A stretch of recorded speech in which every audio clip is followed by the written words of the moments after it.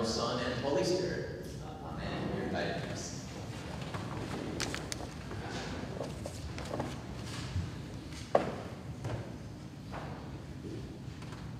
From our reading from the second letter to the Corinthians, my grace is sufficient for you. For power is made perfect in weakness. Now that is easier thought than done. It's easier to say power is made perfect in weakness than it is to actually live it out in the real world. Spirituality is a challenge because it goes against our grain. The last several weeks, we've been following the story of the rise of the power of King David in our Old Testament readings. David was the smallest of the brothers, and yet God selected him to be the future king.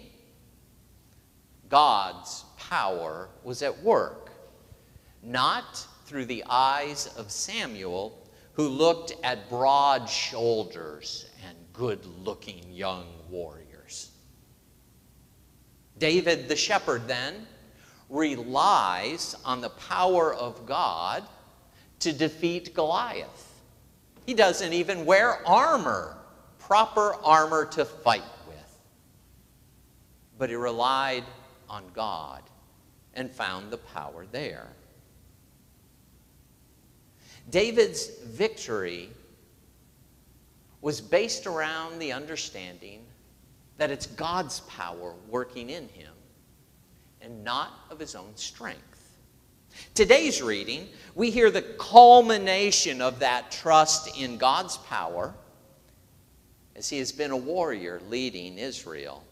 And finally, he is seen as the one who should lead Israel after Saul.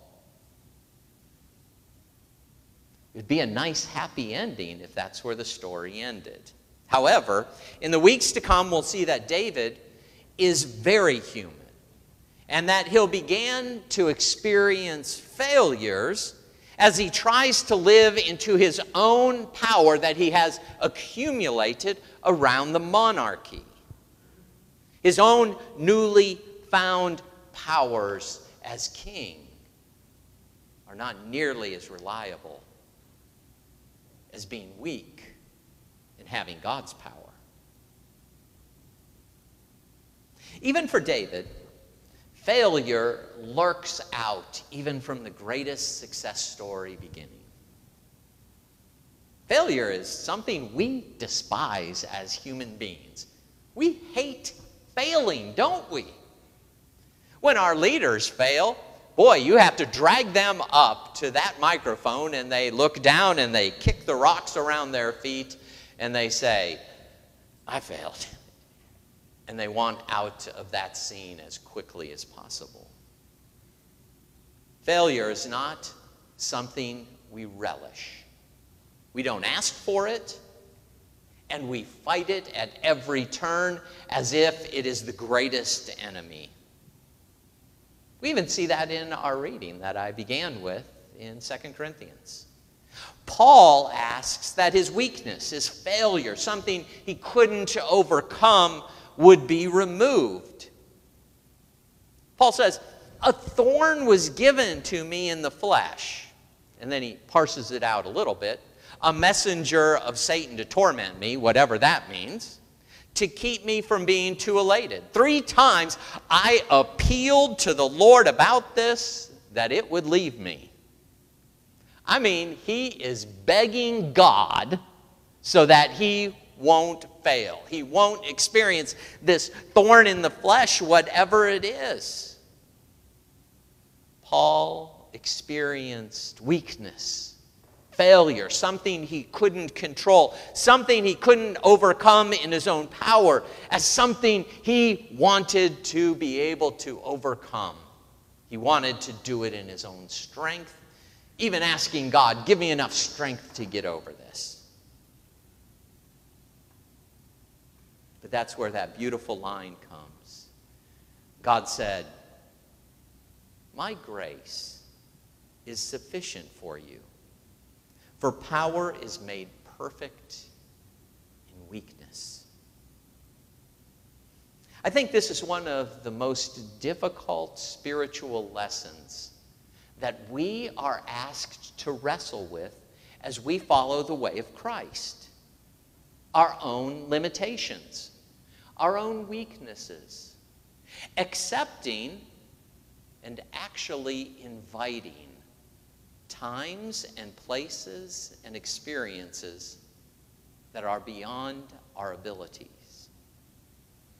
That's exactly what's happening in the gospel reading today. Jesus sends out his disciples 2 by 2 so that they will be forced to rely on the power of God working in their life. Did you notice what Jesus tells them to do?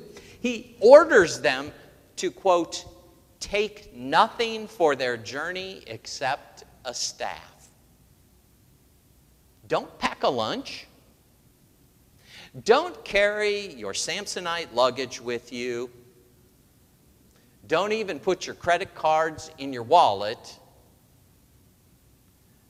But just wear your sandals. And don't even take a blanket, just in case you have to spend the night outside. And you'd be perfectly happy to because you have enough warm coverings.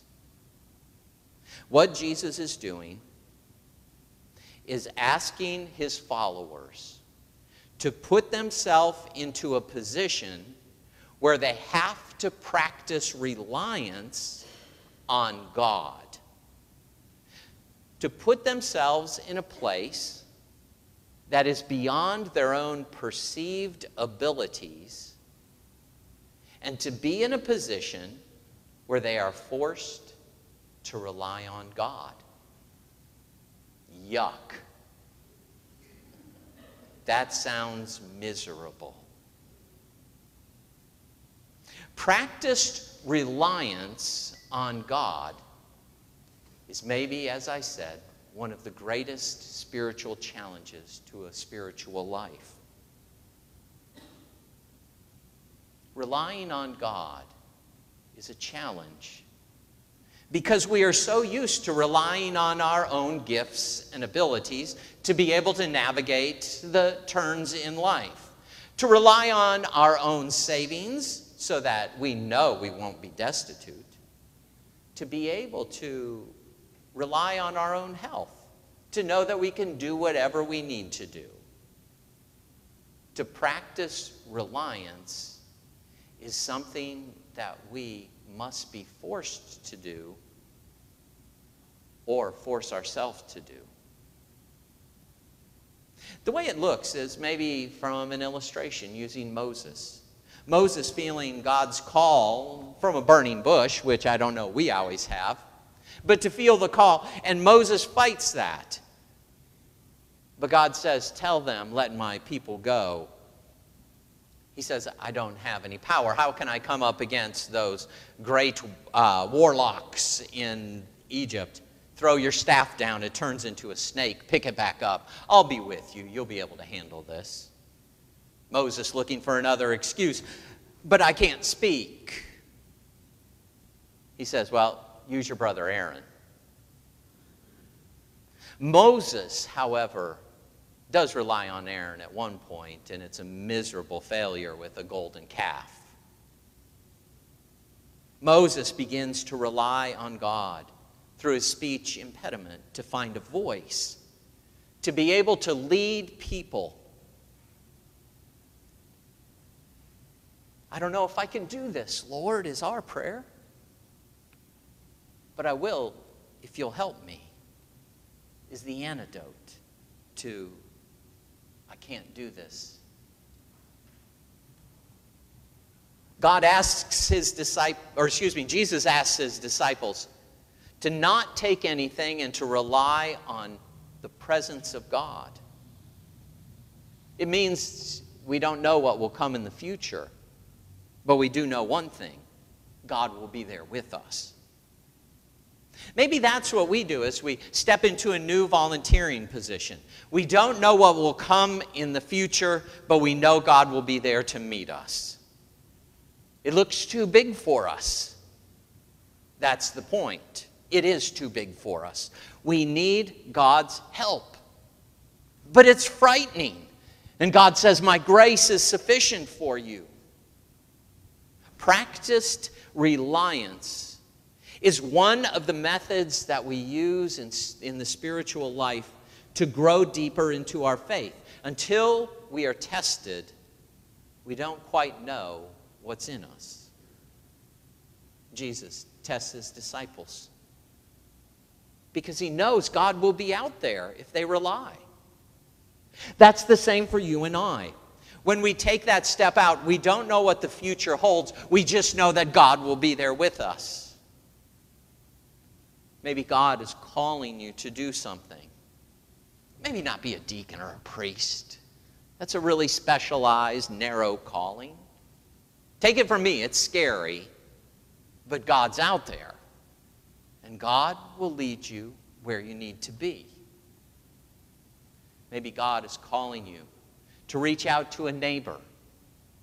Maybe God is calling you to a new way of exercising one of the gifts that you perceive that you have, but have not yet lived into or practiced. Maybe there is an opening that needs to be filled. And somehow in the back of your mind, you say, I certainly can't do that as good as the other person. But God says, my grace will be sufficient for you. Because God will use your gifts. God will use your individuality. God will use your willingness. And God will promise that in weakness, God's power will come through. For my grace is sufficient for you. That's exactly what the disciples found. As they come back, they rejoice. They understood that God could work through them the way that God was working through Jesus himself. I hear it so often here in the church. Places where people took that step. It was tentative, but God met them, and they were able to do what God called them to do. The big ministries that we have today have come about because people have taken faithful steps into the unknown, but God was waiting there to direct and to open and to help. I love the words that Paul came to understand. For whenever I am weak, then I'm strong. That's what practice reliance teaches us. The joy and the grace of being weak. Because then we see God being strong in us. Amen.